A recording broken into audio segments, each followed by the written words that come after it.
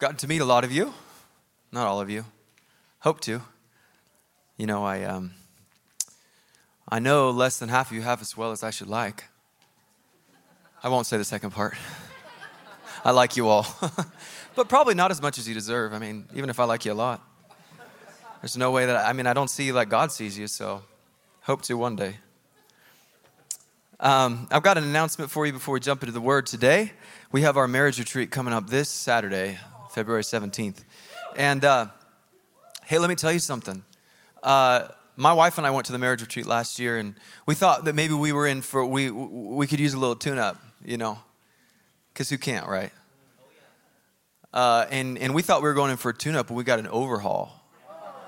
And we gathered some tools and some wisdom that we still carry with us to this day. We still practice things that we learn. We get together at the end of the day, and we talk about what's our word, and then we kind of share with each other. We have our connect time. If you guys went to the marriage retreat last year, you know about that. But if you don't, then maybe you don't. I just encourage you to think about it. If you're married today, I encourage you to think about coming out to the marriage retreat. You may be on this end of the spectrum where you're like, well, actually, I think we're just doing fine.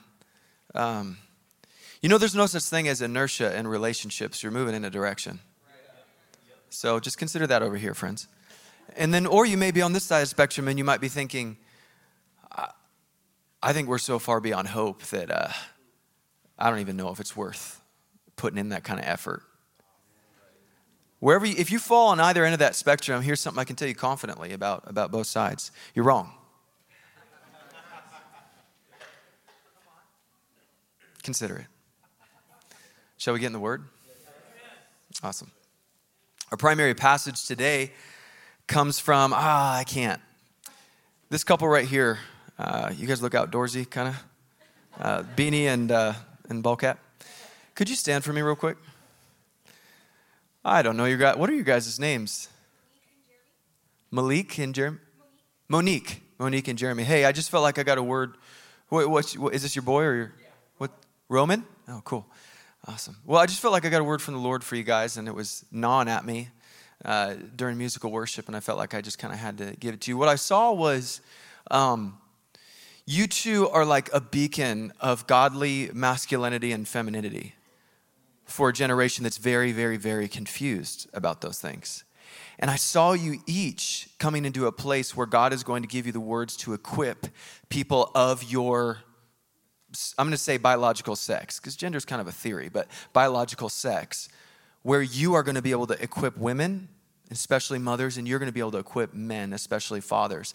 I saw you guys both kind of coming out of have you guys ever heard of the dark room, like in photography, where a photo has to take time to be developed? You know, that's kind of in the olden days, but it was a thing and still is a thing. I see the Lord bringing you out of the dark room, both of you, where you've been in a season where he's been developing you and been growing you and shaping you and forming you. And he's going to continue to do that, but he's bringing you out of the dark room so that you can be seen, so that you can minister as he has called you to. So I would just encourage you with this. You guys have more going on inside you than you give yourselves credit for. And you have a word inside of you to equip men and you to equip women. I saw you hanging out with moms and just encouraging them, and just ones who have just given up hope, and like, especially ones, I don't know why, but like with postpartum like depression and feeling so discouraged, and you're just like able to inject this word of hope in them. And I saw you talking to these men who feel like they have no place, how they've just kind of had to bow down in their homes and they've not taken their rightful place as leaders, and you show them how to be this tender warrior. Can I pray for you? Jeremy and Monique, can we extend our hands to this wonderful couple? Father, I lift up this couple to you and I say yes and amen to your word over their lives. Let it be so. I thank you for the dark room, but I also thank you for the time of revealing that is coming upon them for leadership in Jesus' name. Amen. All right. That was the word two. We're going to get to the written word. That was the Rhema. Now we're going to the Logos. Okay, here we go. Our primary passage comes from 1 Peter chapter 5. 1 Peter, if you want to turn with me there, is a letter written by the Apostle Peter. Who would have thunk it? And it's a letter written to these Christians who were scattered in an area at the time called Asia Minor. Now today we would recognize it as the modern day country of Turkey. Now, he probably wrote this letter from the city of Rome and probably around 62 AD. Now, in 62 AD, there was this really gnarly dude who is the emperor in Rome, and his name was Nero, one of the just bad guys of history, honestly. And about 2 years later, from where we think this letter was written, 64 AD, there was the infamous burning of Rome, where there was these fires in Rome and lots of things were destroyed. And this guy Nero, the emperor at the time, he pinned it on Christians. He made Christians the scapegoat. And it led to one of the worst Christian persecutions of all of world history. Bad dude. Now, I wanted you to just consider for a minute the timing. Peter writes this about 62 AD. And then coming in 64 AD, 2 years later-ish, there's going to be one of the greatest persecutions on Christianity that the world has ever seen. And think about the theme of this letter, which is the hope that we should have in Christ as we persevere in faith and endure suffering and persecution. That is the theme of 1 Peter. Now in chapter 5, Peter begins exhorting elders about how they should conduct themselves, but he quickly turns to exhorting the entire church. And we're going to pick up in verse 6. And if you know me and you've heard me preach before, you know what I'm about to ask you to do. Will you stand with me for the reading of the word? Again, 1 Peter chapter 5, starting in verse 6. Humble yourselves, therefore, under the mighty hand of God, so that at the proper time he may exalt you, casting all your anxieties on him because he cares for you. Be sober-minded, be watchful. Your adversary, the devil, prowls around like a roaring lion, seeking someone to devour. Yikes. Resist him, firm in your faith, knowing that the same kinds of suffering are being experienced by your brotherhood throughout the world. And after you have suffered a little while, the God of all grace, who has called you to his eternal glory in Christ, will himself restore, confirm, strengthen, and establish you. To him be the dominion forever and ever. Amen. This is God's word. You may be seated. 10 years ago, around this time of year, I was in the early stages of a 9-month engagement to the woman who would become my wife. 9 months is a long engagement, friends. I'm just going to give you a little tip. We got to move on. 9 months is a long engagement, especially when you're trying to do things God's way. 909, come on, I got to put a couple of those in there for you. Woo! We can have fun in church. So while we were engaged, we went and met with several couples for pre-marriage counseling. By the way, you need pre-marriage counseling if you're not married yet, because then it would be post-marriage or mid-marriage. But if you're not married yet and you're thinking about getting married and you have this special someone, you should get pre-marriage counseling. Well, I don't know, Seth, that just feels kind of like, are you just trying to put a heavy on me? No, I'm just telling you, if you're married, you know what good wisdom this is. If you're married, you know that people who are not married need to get pre-marriage counsel before they get married. It's a funny thing about life. You know so well and with such confidence things that you wish you could have known so well and with such confidence, but you always learn those things a little bit too late. There are two teachers in life, my friends, wisdom and consequence. I encourage you to listen and learn from wisdom. One of the resounding themes that we got while we were in pre-marriage counseling was, it is best to go into marriage, to begin marriage with your eyes wide open. Married people know what I mean. Benjamin Franklin is quoted as saying like this: before marriage, keep your eyes wide open. Then afterward, half shut. All you young people who don't know to giggle at that, you will one day. The idea here is that it's best for us to have a sober view of a potential spouse before we get married, okay? Because once you say I do, the due diligence period is over. And you, my friend, have bought much more than a house. Much more. So much more. Now, the troublesome thing about marriage, is that the human tendency is to go exactly against the counsel of Mr. Franklin. This is what I mean. The human tendency is to go into marriage with our eyes half shut. No, we may not be meaning to do that, but there's certain brain chemicals that just have this way of just.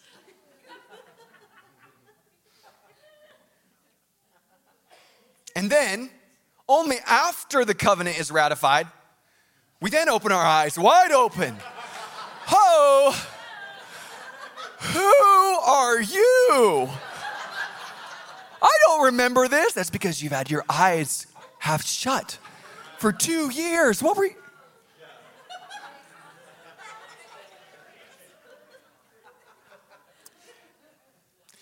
Now, the scriptures have something to say about this as well, if you didn't know. In kind of an uncomfortable passage, if you read the whole bit. I personally like it. I quote it to my wife all the time. She loves it. She doesn't love it. She wishes I wouldn't. We're working through it. Proverbs 5, I'm going to let you read some of the other parts of it by yourself, but I'm going to give you some of the G-rated parts of it, or PG. In speaking of the wife of your youth, Proverbs 5:19 says, we are counseled to be intoxicated always in her love. And yes, that means what you think it means, intoxicated. So perhaps for Solomon, the full counsel might sound something like this. Before marriage, be sober-minded about this person you think you want to marry. Then after marriage, it's best to stay a little tipsy. I'm not talking about alcohol. Some of you just have the sourest look on your face right now. And to be honest, I love it. No, I'm not talking about alcohol, of course. Do not be drunk with wine. Be filled with the Holy Spirit. I'm talking about awareness and alertness to potential problems and points of contention that might show up along the way. Just might. And I wonder if this counsel could apply elsewhere as well. Okay. So really, I'm not here to talk to you about marriage. I'm here to talk to you about this year, 2024. Now, before we get much further into 2024, I feel compelled to exhort you, church, to be sober-minded and watchful with eyes wide open. You see, about 4 years ago at this time, think about it, the world was about to experience one of the strangest and most contentious seasons of our generation. Most of us had no idea what we were going to face in March of 2020. Need I say more when I just say March 2020? When it was upon us, it was a little late for preparation. There was a lot of thinking on our feet. I remember sitting in rooms with different pastors, elders, leaders of the church and going,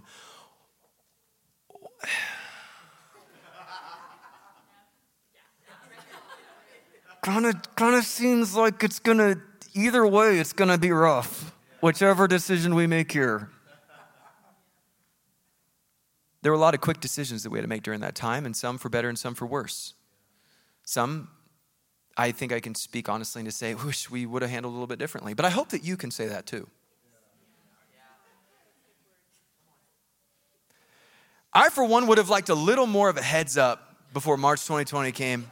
It would have been, I'm a bit of a planner, and my goodness did I not see that coming, and that really ruffled my feathers, let me tell you. I would have liked to have a little bit more of a grid for how to navigate waters like those ones. Can I just say, we may be headed into some interesting waters again. Have you felt it at all? I'm going to just lay before you a few storms that we may want to prepare for this year. Maybe a little drama around the presidential election.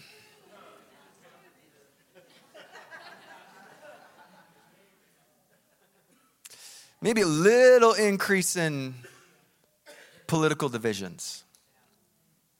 Little increased attacks on gender, sexual identity. Increased attacks on the rights of the children living in the womb. And I say it like that because they're people. That's not political. I don't know who decided that that was a political issue. It wasn't God. I might see a couple increased attacks on personal freedom, but just maybe.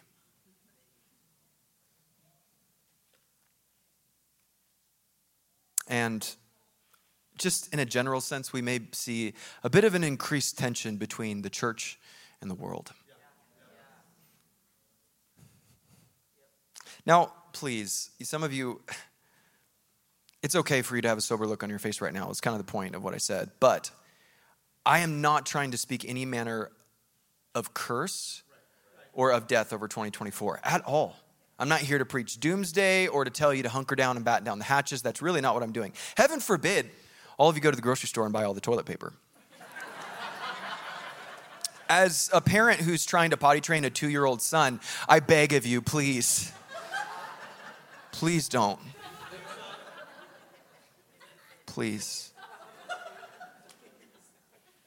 I can't tell you what I experienced on Friday. I didn't know that a pair of jeans could be desecrated to such a great extent and still be jeans. Please don't go buy the toilet paper, friends. We need some.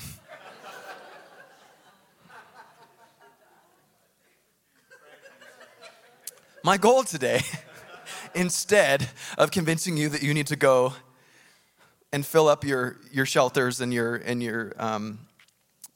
whatever people have in North Idaho, instead is to see what the Lord would speak to us through the scriptures about how we might handle things a little better this time around. If indeed this year is another time around. Now, to accomplish that, I just want to take us back to this passage that we read a few minutes ago. And I want to unpack this exhortation from the Apostle Peter, starting in the first verse, verse 6. It says, "Humble yourselves, therefore, under the mighty hand of God, so that at the proper time he may exalt you." Now, to really understand this scripture, we also want to just back up a little bit to the second half of verse 5. And this is what it says. "Clothe yourselves, all of you," just for that one person who's like, well, not me. All of you. He's like, all of you. "Clothe yourselves, all of you, with humility toward one another. For," why would we need to do that, Peter? "Oh, because God opposes the proud, but gives grace to the humble." I'm going to suggest to you that one of the foundational principles for preparing for the potential storms of 2024 is this: humble yourselves. Not a lot of amens on that one. You mean me, Seth? You couldn't possibly mean me because I'm right though about how to handle things like what happened in 2020. I just wish you could see that, how right I was.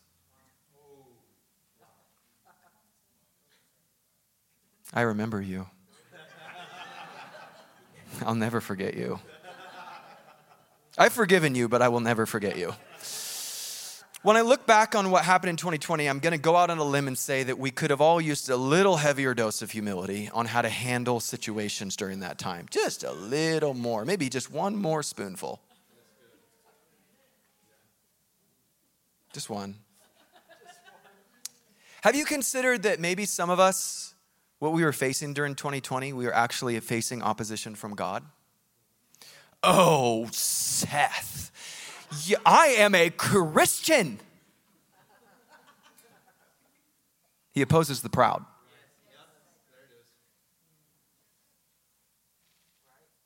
That's not my opinion. I'm just quoting the Apostle Peter there. Now, the good news is that he also gives grace to the humble. And that in the proper time, he exalts them. That's good news. And when the storms come and just about everything is hitting the fan, church, we are in desperate need of the grace of God, the unmerited favor. The favor that says, not because of what you did, but because I decided. And who knows whether the time has come for a humble servant to be exalted in the midst of the storm. To be a beacon to lead the people of God through to the other side. You see, but if you get wrapped up in your pride, you just might miss it. You just might miss your shot of the way that God wants to use you when we head into the trial. Because you know how to do it right. Can we clothe ourselves in humility in 2024, church? I was expecting a few more yeses. God opposes the proud. Did we catch that one, or did I stutter? Verse 7, casting all your anxieties on him because he cares for you. The second principle of becoming stormproof, cast your anxieties on God. This one's weird for me because when I think back to 2020, I mean, like, fear and anxiety, like, not a huge problem in 2020, right? Like, just not too many people dealing with things like that. Obviously, that's a joke. But there's actually a key here that's really important. There's actually a preparation element to casting your anxieties on him, because it's easy to say, cast your anxieties on God. You know, it's like, just don't worry. And I'm like, cool, man. Thanks for the tip. But there's actually a program. What I mean by program is that we can actually build the muscle of casting our anxieties on God by casting the little things on him, so that when the big things come and we're in the heat of battle, we actually know how to cast big things on him. You know, if you don't cast the anxiety that floods your mind about what your coworker is thinking about you, there's a good chance that you're not going to cast your anxiety on God when you get a bad report from the doctor. Faithful with little, faithful with much. God actually has a weight training program. He has steps for us to walk out. 2024, we cast our anxieties on God. And I know there might be some people in the room today going, Seth, you are so ignorant. You don't even know what it's like to have crippling clinical anxiety. Look, I'm not trying to tell everyone in the room that if you are battling anxiety that you just need to have more faith. That's not what I'm saying. I recognize that there are people who are in the midst of the battle for their life and need a lot of different help in a lot of different ways.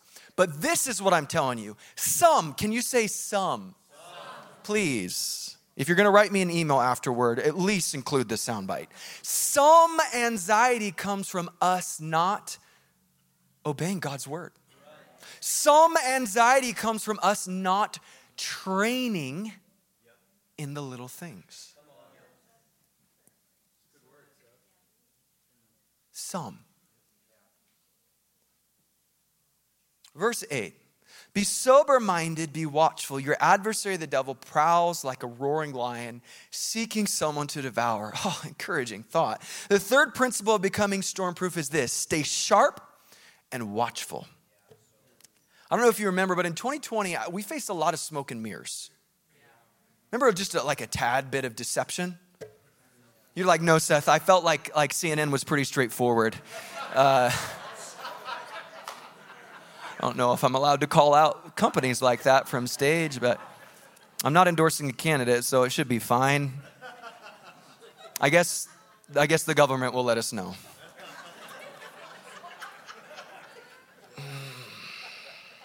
A lot of lies.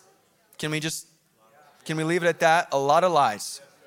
Now, was anyone else jarred by the conflicting information where you would hear one thing and then 2 hours later hear the exact opposite from experts? Help us. Expert, that word. You guys ever seen You guys ever seen The Princess Bride? If you haven't, I'm not saying that you should watch it, but there's this moment where it says, I don't think that word means what you think it means. And now when I hear the word expert, what I hear is, I don't know about I just don't know. All of a sudden, the letters after someone's name just mean less and less and less and less. And your degrees to me just mean less and less and less and less.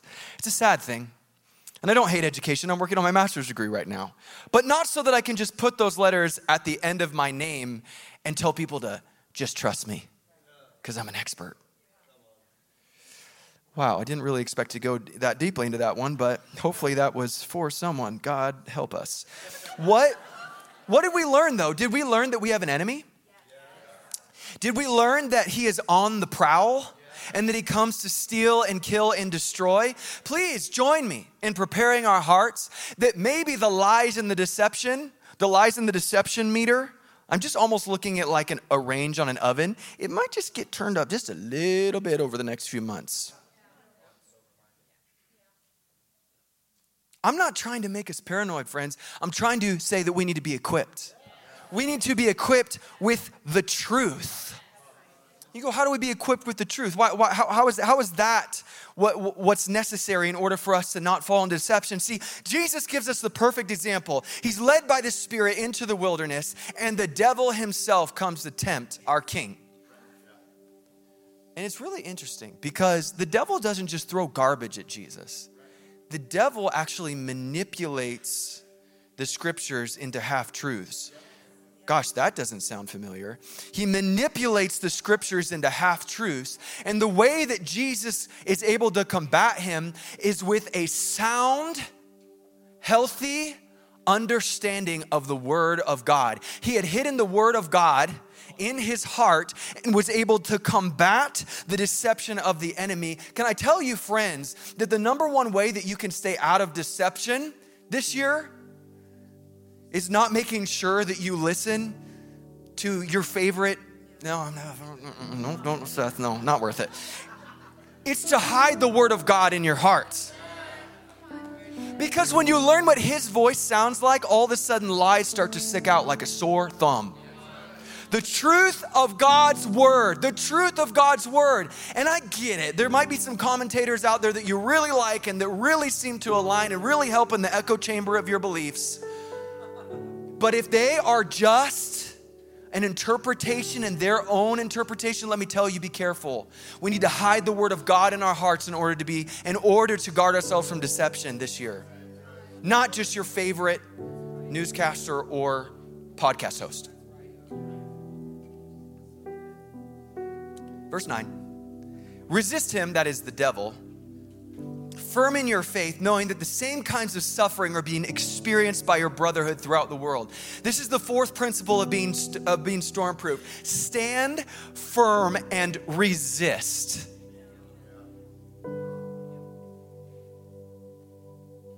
Storms have a way of shaking us up and making us lose our footing. That's what storms do. See, another way of understanding the word resist here in the original language is this. It's to stand your ground as in battle and not be pushed back by your enemy. That's what the word communicates. That's what it would communicate in a battle type situation is this word. There are going to be temptations and pressures for you to shrink back this year. For you to just move just a little bit on that issue because someone's going to appeal to Jesus, a distorted version of Jesus, to make you move on an issue where he has spoken clearly. Do I need to get more specific? I hope I don't. What we have to do, this is the exhortation from Peter, stand firm. Do not let the enemy take ground in order to appease someone. It is a very backwards world that we live in, where the general opinion is that the punishment for misgendering someone should be worse than the punishment for killing a child. Do not be pushed back. Stand firm.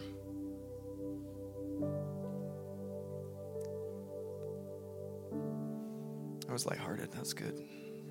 I'm very encouraged. Hope your appetites are getting worked up for after church lunch. Just fun. Up until this point, we have seen commands with reasons attached to them, but I want us to hear this. Every one of these commands in the original language is not just a personal exhortation. Sometimes we read the Bible like that, and we just go, this is just for me. It is for you, but every one of them is spoken in the plural form to say this. Hey, church! We need to get unified on this. You can't just expect the majority or a few bold, strong people to stand in the gap. We've got to be together in this. We've got to be together in walking in humility. We've got to be together in casting our anxieties on him. We've got to be together in resisting the devil and standing firm in our faith. Every one of us is responsible to be a part of the whole.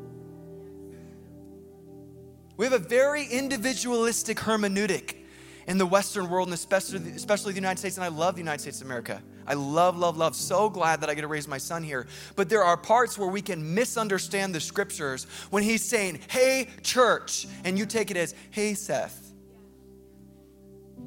We've got to do this together. And that really brings us to this turning of a corner in this passage where he moves from commands to encouragement. He says, basically, you are not alone. I'll read it again. I'll read again what he said. He says this, knowing that the same kinds of suffering are being experienced by your brotherhood throughout the world. The enemy thrives on this deception, that the trouble we're facing is unique to us. So we must despair because no one could be going through what I'm going through. Do you know that is one of the most dangerous deceptions? To think that you got it harder than everybody else, and so no one understands you, and so then you isolate, and then you're afraid to share, or you don't want to share because no one's going through what I'm going through. Do you know that the Bible teaches the exact opposite of that? It teaches you are not alone in the struggle that you are facing. Do not go and get in this isolation so nobody gets me, and so I'm just gonna. That is the way the enemy would have you give up and throw in the towel. He goes, other people struggle, but not like you. God doesn't sound like that. In verse 10, we see this theme of encouragement continued. It says, and after you have suffered a little while, the God of all grace, who has called you to his eternal glory in Christ, will himself restore you, confirm, strengthen, and establish you. Listen, after you have suffered a little while. We can get things a little bit out of perspective. Look, I feel you. You could be looking at me in the room right now and say, you don't know the suffering I've gone through. And the truth is, I don't know the suffering that I've gone through. What I do know is that this first century church, they probably have a pretty good idea. And the Apostle Peter has a pretty good idea. Crucified upside down for the name of Jesus. After you've suffered a little while, God will restore, confirm, strengthen, and establish you. And you can take that to the bank. Finally, in verse 11, now this last verse can be taken as like a little salutation. Oh, great, Peter, you just wrapped up that little section nicely. Don't receive it as that. Verse 11, to him, that is God, be dominion forever and ever. I'm sure you've heard something like this before, but I must remind you, whatever the world and the enemy has to throw at us in 2024, God is on the throne. And by the way, he's seated. He's not worried. He's not wringing his hands, and he's not pacing the throne room going, oh my goodness, Lucifer, you really surprised me this time. Goodness gracious, I saw what you were doing before, but this one, you really got me. Our God is not like that one bit. We have an adversary, but he is not a worthy opponent to our God. Listen to this. God has already seen whatever's about to happen this year, and by the way, he's already working it out. He's already working it out. You're going, I don't see how that. You don't have to understand it. It's above your pay grade. What we agree to in Christianity is not, okay, I believe in Jesus, and now I get to have an unobstructed view of reality. No. We buy into this Jesus, and we say, he has the unobstructed view, and so he is worthy of my trust. Don't get it twisted. If you think that you're standing here with an unobstructed view, you are in opposition to the truth of the scriptures. We trust the one with the unobstructed view. That doesn't mean that we have it. We see in a mirror dimly. We know in part, but we trust the one who knows the whole. He has seen both sides of the curtain, and he is worthy of our trust and our surrender. I feel like the Lord gave me this little song in 2020. I'm going to let you into a little part of me right now. I write songs that you've heard, but this one isn't actually for you. This one was just between me and God, but I felt like I was supposed to sing it this weekend because it was this comforting chorus of 2020 for me. It goes like this. He's reigning over it all. He isn't worried about a thing. He's not surprised when things go sideways. And Jesus ain't no stranger to pain, but he knows how to use it. And he's already been working this out for our good, for his glory. I can feel the tide is turning now. He's reigning over it all. He isn't worried about a thing. And he's not surprised when things go sideways. And Jesus ain't no stranger to pain, but he knows how to use it. And he's already been working this out for our good, for his glory. I can feel the tide is turning now. He's reigning over it all. Would you believe it?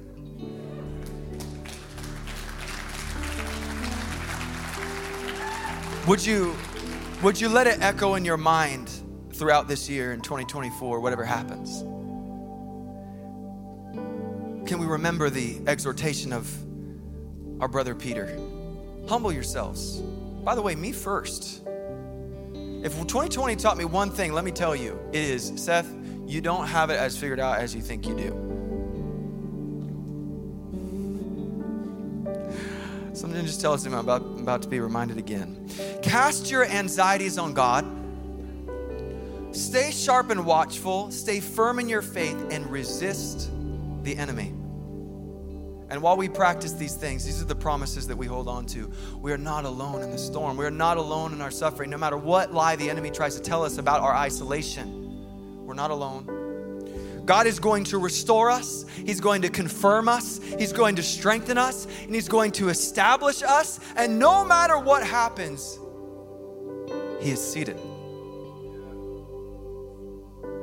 on the throne in the highest place with the unobstructed view. And he's not worried about one thing. Psalm 121 says this, I lift up my eyes to the hills. From where does my help come? My help comes from the Lord, who made heaven and earth. Look, this message is not just a message that you would have your eyes wide open to the storms that might be ahead of us, but that you would have your eyes wide open to the help that is coming. Because help is coming. Can you just believe it with me for if you could just believe it with me for a minute? That we would have our eyes wide open to the storms that are coming, but we would also have our eyes wide open to the one who rebukes the storm. Eyes wide open to the help that is headed our way. Now, maybe you're here today and you have not looked to the Lord for help. Let's be real. Maybe you've looked to other things. Maybe you've looked to money. You're like, Seth, I don't care about money. I don't care about being rich. Okay. Maybe you've looked to power. I don't care about being powerful. Maybe you've looked to comfort. Oh, maybe I did look to comfort a little. Maybe you've looked to security. Oh, yeah, definitely have looked to security. Maybe to sexual gratification. Now everyone just averts eye contact with me because you're super uncomfortable. But the statistics say that some of you should be locking eyes with me right now. Or maybe it's some kind of substance, and I'm not just talking about illicit substances. I'm talking about food. Oh man, I love when church folk, it's like, I don't struggle with that addiction over there with those sinners. I just injected sugar into my veins all day. That's not a problem.